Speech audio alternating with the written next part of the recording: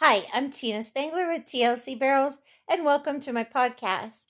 Today is January 10th of 2023, and this is season 3 of my podcast in episode 2, and this is Q&A 126 made for my Facebook virtual coaching group. I'd like to welcome 7 new members. That's the most I think we've had in 1 week. So welcome Jeanette in Utah, Miley and Gina in Florida, Katie in West Virginia, Megan in Florida, Sarah in Tennessee, and Lainey in Georgia. That puts us at 229 people have signed up, and 25 states now, and the United Kingdom. So that's pretty awesome. Actually, I think we're at 233 now. I didn't update it with the other people. And West Virginia is a new state, so we're at 25 states now instead of 24. So that's pretty awesome. And I'm really enjoying getting to get to know barrel racers all over the United States. I personally competed in California, Colorado, Louisiana, Georgia, Florida. But it's neat to get to see all the different parts of the country, your ground, your arenas, all of that stuff, and get to know everybody. So today's a good day. We've got a lot to discuss. The topic today is we're going to talk horses, how awesome they are, and kind of get into a little bit of the psychology of working with horses and things like that. I want to discuss the challenges for January. I have a few questions to answer as well. So I'm not going to waste any time and get right into things. But before I do want to do a little bit of housekeeping. For all of you that have joined, when you send me a video for $15 a month or $150 a year, that includes 1 or 2 video reviews of training or competition per week, up to 8 max a month. So if you only go twice a month to super shows, you can send 3 from each super show or whatever. But if you have multiple horses and you're making more than that many runs, you can pay for extra video reviews at $5 a run. Let's see here. That generally is going to give you more than enough homework, because when I review a video for you, I tell you what I saw you do well and what I saw you that you can improve on. I also give you some advice for competition and also drills or dry work to do during the week for homework. So generally 1 or 2 videos a week is plenty to get you to make your progress, because you really don't want to focus on a ton of things to fix at once. You really just want to focus on one thing at a time, and that just helps stay focused. Generally, that's the best way to do that. So when you send me a video, you can load it right in the Coaches Now app, or you can send it to me email or Facebook Messenger. And when I review it, I'll send it back to you that same way. Generally, as you all know, most people barrel race Friday, Saturday, Sunday, so most of the videos come in Sunday, Monday. So I'm usually slammed doing videos Monday, Tuesday, Wednesday, and then things slow down Thursday and Friday just in time to start back up all over again on the weekend. And of course, I do lessons and clinics as well, so I do all of it around. So generally, you're going to get your videos back reviewed within 48 hours max. Sometimes it's 24 hours.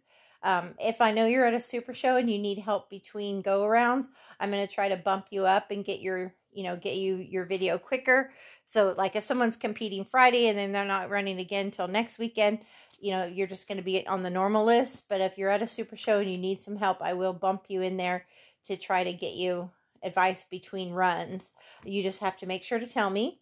And again, make sure to tell me if you want your video private.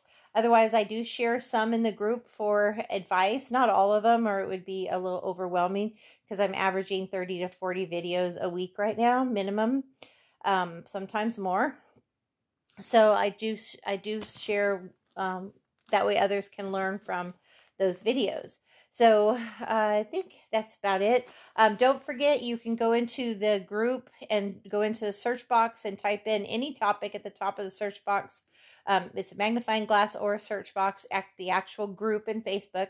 You can type in mental game, first barrel, drills, anything we've ever talked about for 2.5 years will pop up, and that's a good way to learn. You also got the membership came with a website that has a members only page, and I have over 150 training videos organized by topic there. There's a year of challenges. There's a year of Q&A there. It's broke down in categories under colt starting, dry work, drills, how to pattern for barrels and poles, common problems, how to fix it, how to tune up on the barrels. Like I said, there's, just a lot of different things in there, and it's all organized by topic. But you do have to copy and paste my website into your browser. Don't just click on the link or it won't work. And then once you copy and paste it into the browser, you click on the menu, members only page, and then you'll have a choice to put in a username and a password. And then you'll get right in and you can review all of that as well. Everybody sent me an email when you sign up. You'll also get an invitation to the Coach Now app. You can use it by, if you'd like to, you can put your videos right in there. Whichever way you prefer, but that's where I'm going to store all your videos so I can keep track of your progress and what we're working on. So that helps me stay organized with this many members. Let's see what else. I think that's what I mainly wanted to cover. Don't forget this month's challenges for January is journaling. Don't forget to get yourself my performance tracker off Amazon's only $10.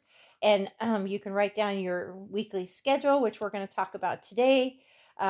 You can write down your 1 minute positive sprint, how you get yourself in your mental zone, your pre-run routine, your positive thinking page, your gratitude board. There's a lot of stuff you can write in your journal, your horse keeping, Coggins, vaccinations, worming, bodywork, vet appointments, farrier, dental. There's a place to log all your barrel races and keep track of how you're doing. So that way next time you go there, you know what you need to work on. A journal is so important to getting better. A lot of times we forget things or we come out and say, oh, I don't remember what I did. So after I review your run, you can go in your journal and say, okay, I need to work on straighter, longer, look between my horse's ears, or I need to work on bumping my horse before first barrel. Whatever you had to work on, less pocket, bigger pocket, whatever. So those are all things that are important to making improvements. Let's see here. What did I want to mention? This weekend was filled with some stressful stuff, and I wanted to say that God is great all the time. A member in our group lost a very good friend, Alabama barrel racer, a tragedy in the alleyway, coming off of her run. Her horse went one way, she went the other, and unfortunately hit her head on a wooden post and passed away from the injuries, and that's very sad. It's heartbreaking, but I do feel like God has a plan for all of us. We never know when it is our time. She was doing what she loved, and you just never know with horses because they are gorgeous, strong, beautiful creatures, but they also work off flight and fight instincts, and they're very quick, and it's easy to stay with them when you know where they're going. It's harder when you don't. So we just have to remember we ride at our own risk every time. So be careful when you're around horses. I just want to say that on the ground and in the saddle, always just be careful. I believe in having faith. I had to have a lot of faith. Raising my son with a traveling husband, I had to have a lot of faith. After my divorce, after 25 years with one person, and moving to my new ranch and starting my business over only 80 miles away. But all of those things, when I got hurt on a client's horse and broke my hip, starting this virtual coaching group, everything has been a blessing. God sold my house and found me a house in a week. When I got hurt, God put it in my heart to meet this lady who taught me about doing things like these coaching groups, and that's how that happened. So I believe that everything has ups and downs in life, but I also think that God is with you, and if you pray about it, you're gonna find your way through a hard time, whatever it is. If it's in competition or in your personal life, your business life, whatever, you will find your way. And and so while it might seem like a sad thing here, because life can change with every breath we take and every moment. Just know that, I believe, everyone has their own beliefs, but in angels and an afterlife and all of those things. And I think that the stuff we don't understand, it gives me peace knowing that's all out there. So anyways, I'm going to go ahead and get right into Q&As. This week I did a podcast and put it in the group on the top 10 ways to get in your zone, mental toughness. So please listen to that because that's really important. Someone was asking me what's a good way to calm your nerves before a run. That was one of the questions, and that's why I made the most recent podcast. But I used to sing a song whenever I'd get nervous, and I sang that song a lot. I sang it when I rode out in the cow pasture of the 500 acres with just me and my horses. It was Amarillo by Morning, George Strait. It's just very calming, makes me focus on the lyrics and gets my nerves relaxed as I sing quietly to myself or to my horses. And I would do that as I walk circles or sat by the trailer, and that just helps. And then that way when you're heading to the alleyway, when they it's one or two drags out or they call your name and you're heading out to the arena, you can just take a big exhale, clear your mind, and focus on one or two important parts of your run because you've already signed up, checked in, know what you need to do. And those are the top 10 things I talked about: preparing during the week, arriving early so you're not rushed. But again, you should listen to the podcast because it's a 15-minute podcast, and I'm not going to do it again here just to save time. But anyways, that was a question that came in, and that's how that podcast was started. The next question is, how do you know if a horse is going to be 1D or not when you're training it? As a trainer and training so many horses over the years, I've learned that there's a feeling when you start a horse, if they're going to be quick to something, if they're going to really take to it, if they're smart, if they feel really quick and athletic. But it doesn't mean, so I've had probably 4 horses come in for training that I was like, oh yeah, this horse is going to be 1D. And sure enough, in 6 months, they were 1D. But it's not to say that there aren't late bloomers out there, horses that learn to run later, that take 2 years to become 1D. It doesn't mean that. It's just a feeling on a horse. And it can be while you're teaching them their basics. And when you're beginning the pattern on them, you can just feel a certain athletic ability to them just when you're doing a drill and be like, wow, this horse has got what it takes. It really is something to do with heart, mind, and athletic ability. It's just a feeling. But again, it doesn't mean that, and I can't tell you how many times people say, hey, we're looking at this horse. Would you let us know if you think it's going to be 1D or not? And you don't want to poo-poo someone's dreams. So there are certain horses that you can just feel that it factor right from the get-go before they've ever been patterned. But there are other horses that, like I said, are late bloomers and takes time. So I wouldn't put that kind of pressure on yourself of knowing that. I do think that there's just a certain amount of, there are a few. I mean, a lot of horses are just natural to it. Those are the great horses that make great trainers or great jockeys. And then there's horses that are good, and if you work hard at it with them, they become great. There's a lot more good horses out there than there are great horses. And there's a lot more that have to work at improving their skill and then there are that are just natural. It's the same with horse people. Some people just have amazing timing and feel, and other people have to work really hard to have good timing and feel. So the next question is, how do you quicken your horse's feet? If your horse feels lazy and you want to quicken them up, I think I have like 5 different drills that I like to do to quicken my horse's feet. I really do like to do a giant circle and then roll back quickly and go the other direction. And I'll do that at a walk, a trot, and a lope. And I want them really moving off of my outside leg.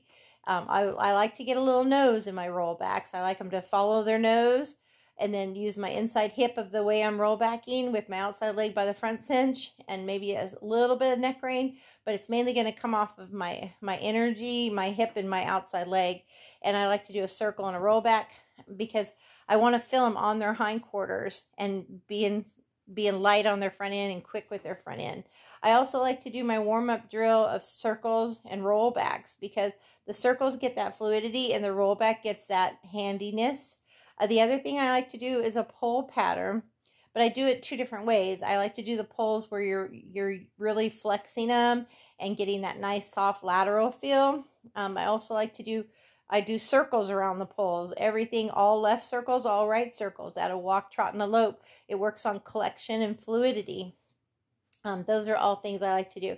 I also like to do the hind end quarter turns, at a walk, trot, and lope. So basically, you're doing a square or a rectangle, and you can stop and do a quarter turn, or you can do it from being a little bit more fluid. It just depends on how light they're feeling, if they're feeling like they're collecting to their hindquarters and yielding their front end.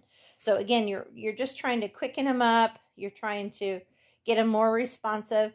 You may need to put on a spur for this exercise as well.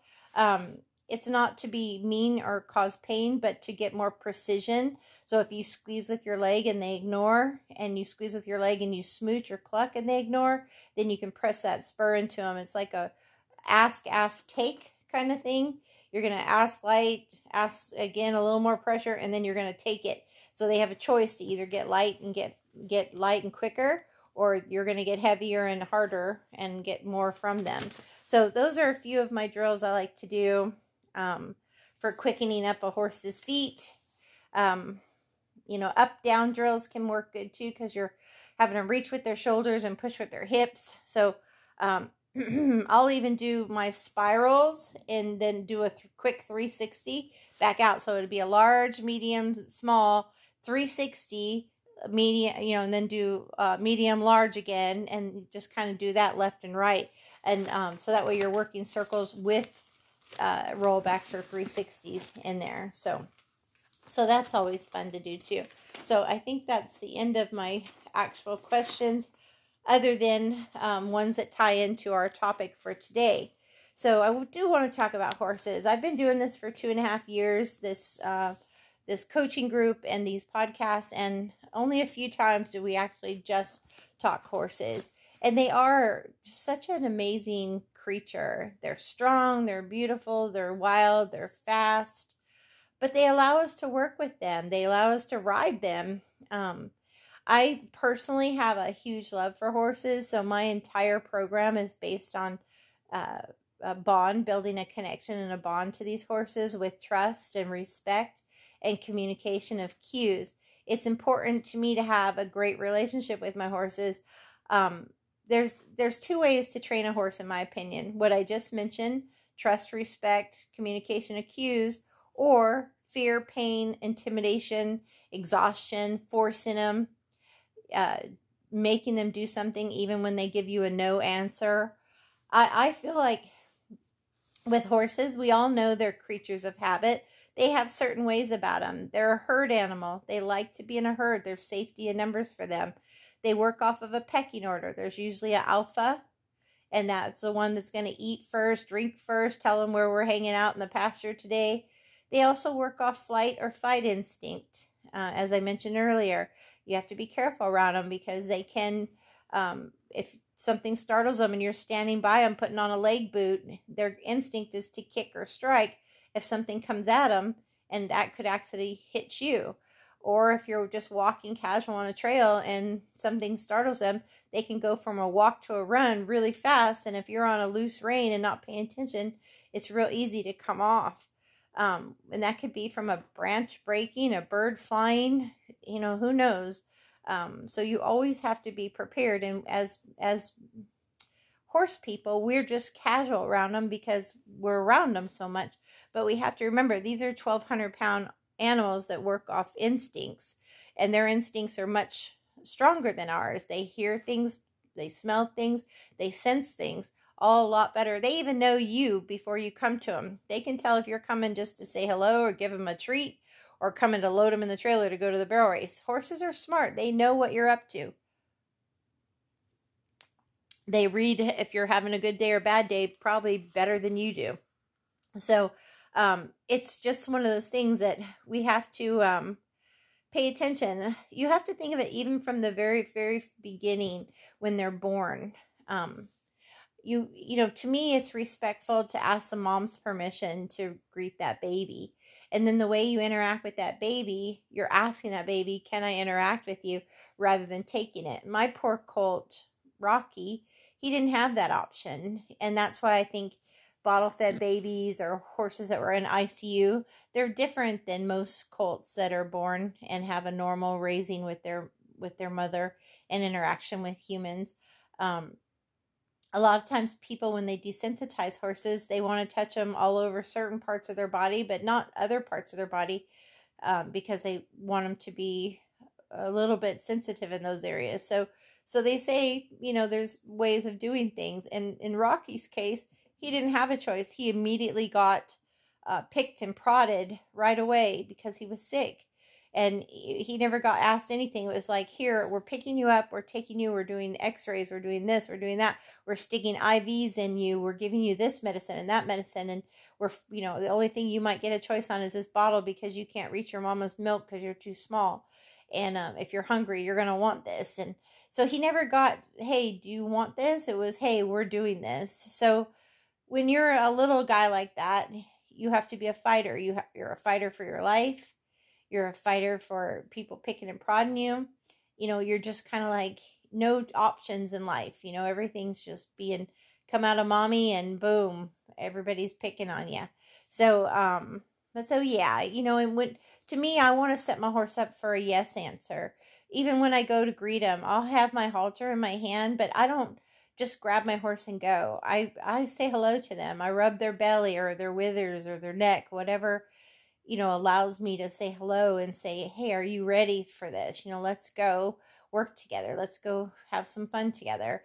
Instead of, I want my horses to come to me, not run off from me. Sometimes they do run off though. And I would watch that as a trainer. If my training horses weren't coming to me, that might tell me that, hey, they're either A, I'm pressuring them too much, or B, they're not liking their training, or C, maybe they're sore or something. Sometimes it can be respect, but if you're doing things the right way, if you're starting maybe in the round pen or on a lunge line and you're building that line of communication on trust and respect, you're meeting them step for step on their calendar, not yours, and not their owner's calendars.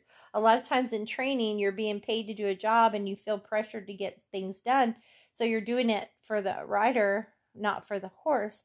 And I will often go back to the owner and say, look, this is where your horse is. This is where I'd rather stay. How do you feel about it? And most of the times, those people are going to pick the horse's schedule over theirs because you've been honest with them. So if you pick a trainer and you're not doing it yourself, that's the first thing I would tell them is, hey, I want you to go at a schedule my horse wants and handles it, not forcing it, based on our timelines. So to me, horses teach us. Every single horse I've ever met is an individual, just like every rider. And it's a constant lifetime of education.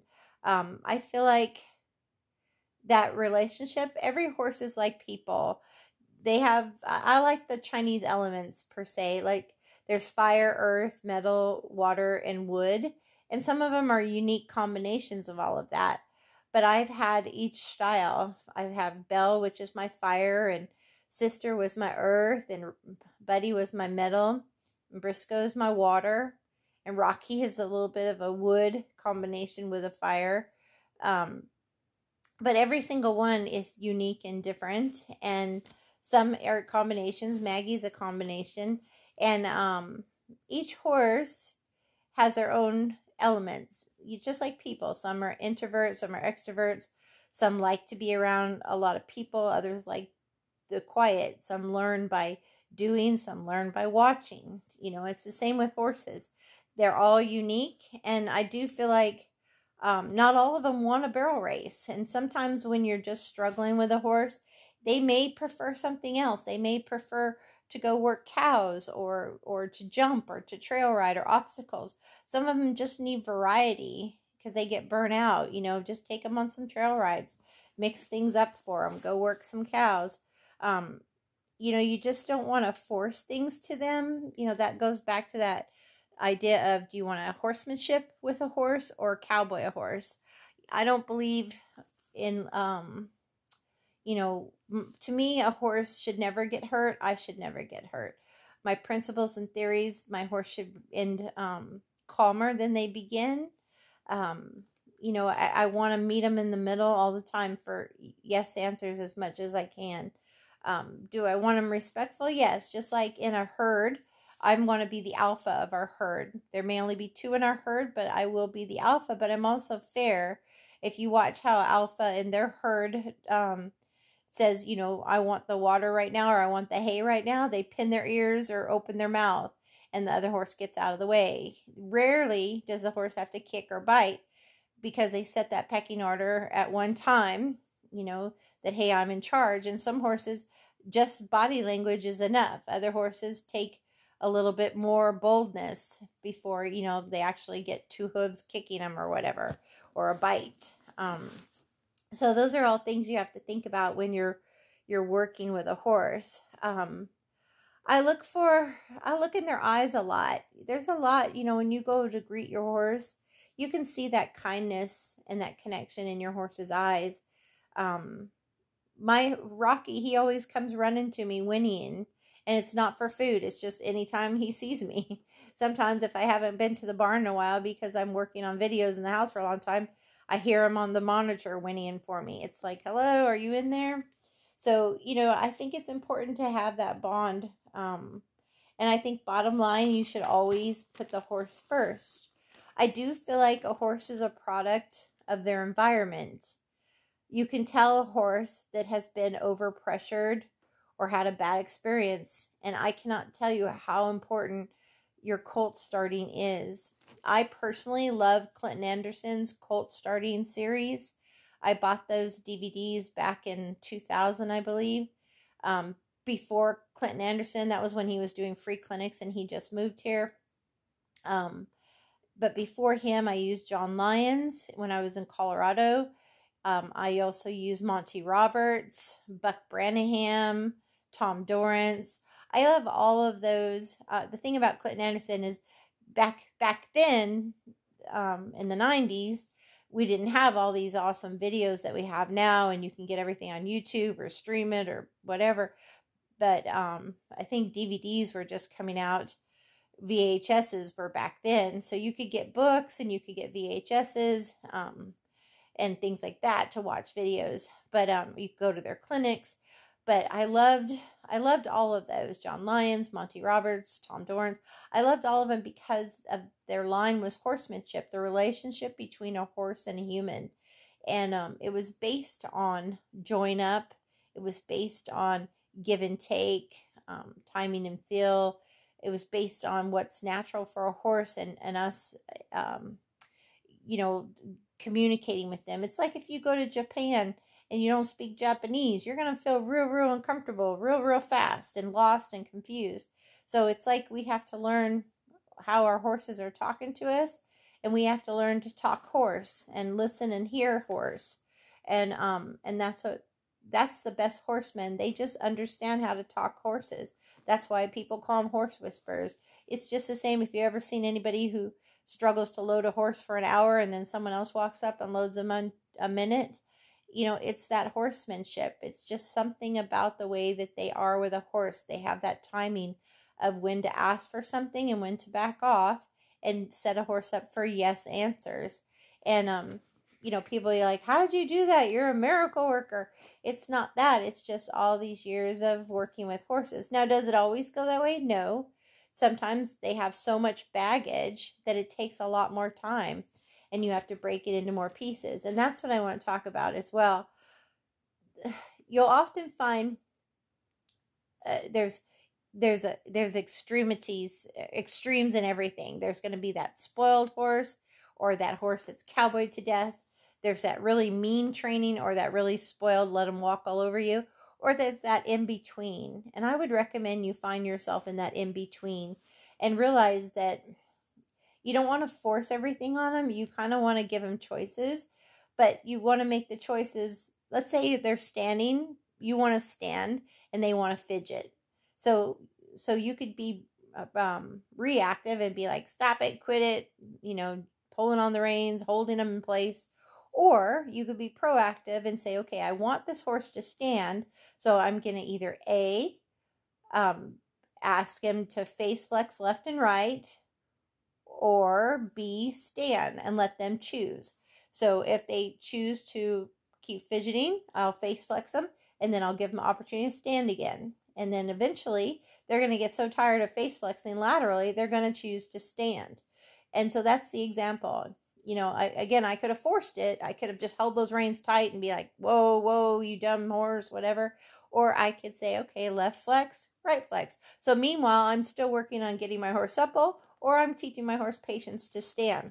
So it's a positive, and that's what I'm trying to say, the example of. And a lot of times you see horses that have been pressured, like they didn't get groundwork correctly. They got a saddle slapped on them and they got bucked out in the round pen. They got a rider slapped on them. They got bucked out in the round pen. Those horses are scared. They were cowboy. They were broke hard. The horse that never bucks, as a woman trainer, I didn't want horses bucking. So I did tons of groundwork. And like I said, I followed a lot of those natural horsemanship guys and did so much on the ground that by the time I got in the saddle, the horse was perfectly okay with it. And that's why if you choose a colt starter, choose that colt starter, not the one that bucks them out. I hate seeing those videos on TV. On the internet, of horses rearing and bucking and bolting and accidents. I feel so bad for the horses, and I get so angry with the riders. It's like, that's just doesn't have to happen anymore. It shouldn't have to happen anymore. Even if you have a really rank colt, just spend more time on the ground until they're more sacked out. You don't have to set a horse up for failure. So, the next thing I want to talk about is schedule for horses. And then that's where I'll probably close. I'm going to put a picture underneath this podcast in the group of a monthly schedule that I like to do. But I do believe a schedule needs to be based upon the individual horse. Some horses are really hot. Some horses are really lazy. Some horses are at the beginning part of their training. Some are just older and just need conditioning. Some need more tuning up. So it's going to really vary. But as a trainer, I had, sometimes I'd ride 8 horses in a day when I was at my peak of my training. As I aged, it was 4 to 6 horses, and then towards the end, it was 2 or 3 horses in training plus my own horses.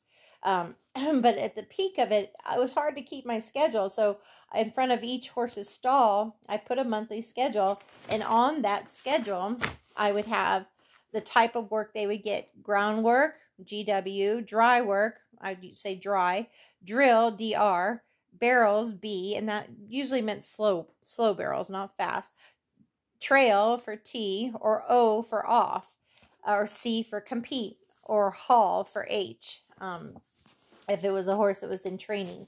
So that was also an option, like if you're just exhibitioning or getting exposures, that kind of thing, exhibition.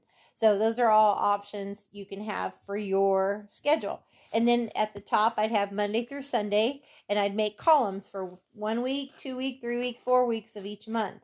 I put the name of the horse at the top, the month, the date of the month, and each day I'd write on a little box if they had the day off, if we did groundwork, dry work, drills, trails, slow barrels, compete, haul, whatever it was. And generally at my place, they worked 5 days a week.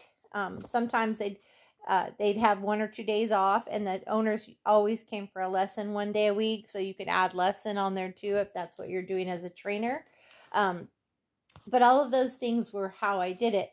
So now when I was choosing what I should do for who, I based it upon the individual horse. If they were lazy, you can go into the TLC training notebook and also into the group, and you can search drills for laziness or for anticipation. If they were hot, I would search rate, transitions, rate. What is dry work? Dry work is, someone asked me that about when they're, deciding what to do with their horse. Dry work is rollbacks, loose rein whoa, backing, leg laterals, face flexing laterally, vertically. It's transitions, it's backing circles. It's a lot of the stuff that you would do without any patterns, just you and your horse getting soft and supple, getting suppleness and body collection. That's your dry work. And then drills is what I would consider like when I'm working circles or squares or spirals or D pattern or inline barrels or figure eights or, anything like that, fence to fence drill, rubber band, windmill, all of those things are my drills, and I do them for different reasons. Am I working on rate? Am I working on anticipation? Am I working on using the hindquarters more? If I'm working on flex or fluidity, riding the hiney in the hole, all those different things. So that's how I decide my schedule. So when you're working with a horse, if you have a sensitive horse, you need to treat that horse a little different than if you have an aggressive or pushy horse. Briscoe is ultra sensitive.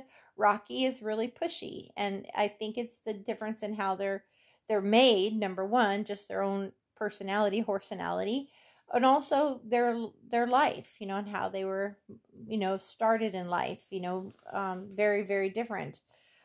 Briscoe was left to be more like a horse for a long time, where Rocky was picked and prodded in the hospital and for the first 2 months of his life. So it's just a big difference. So when you're working with horses, I want you to always remember, I want to close with saying, always love that horse first, and appreciate the majesty of a horse, that they allow us to ride them and work with them and all of that, and try to make it about a connection and a bond with your horse versus the cowboy, the intimidation. You'll hear people tell you to do stupid things.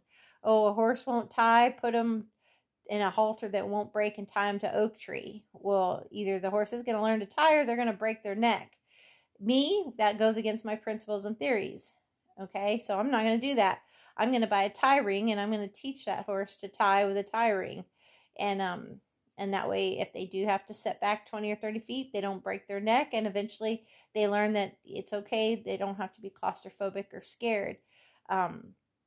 There's a horsemanship way to do things. There's a cowboy way to do things. And don't let people tell you how to do things if it feels against your gut. And that's the other thing I want to stress. Not only safety around horses.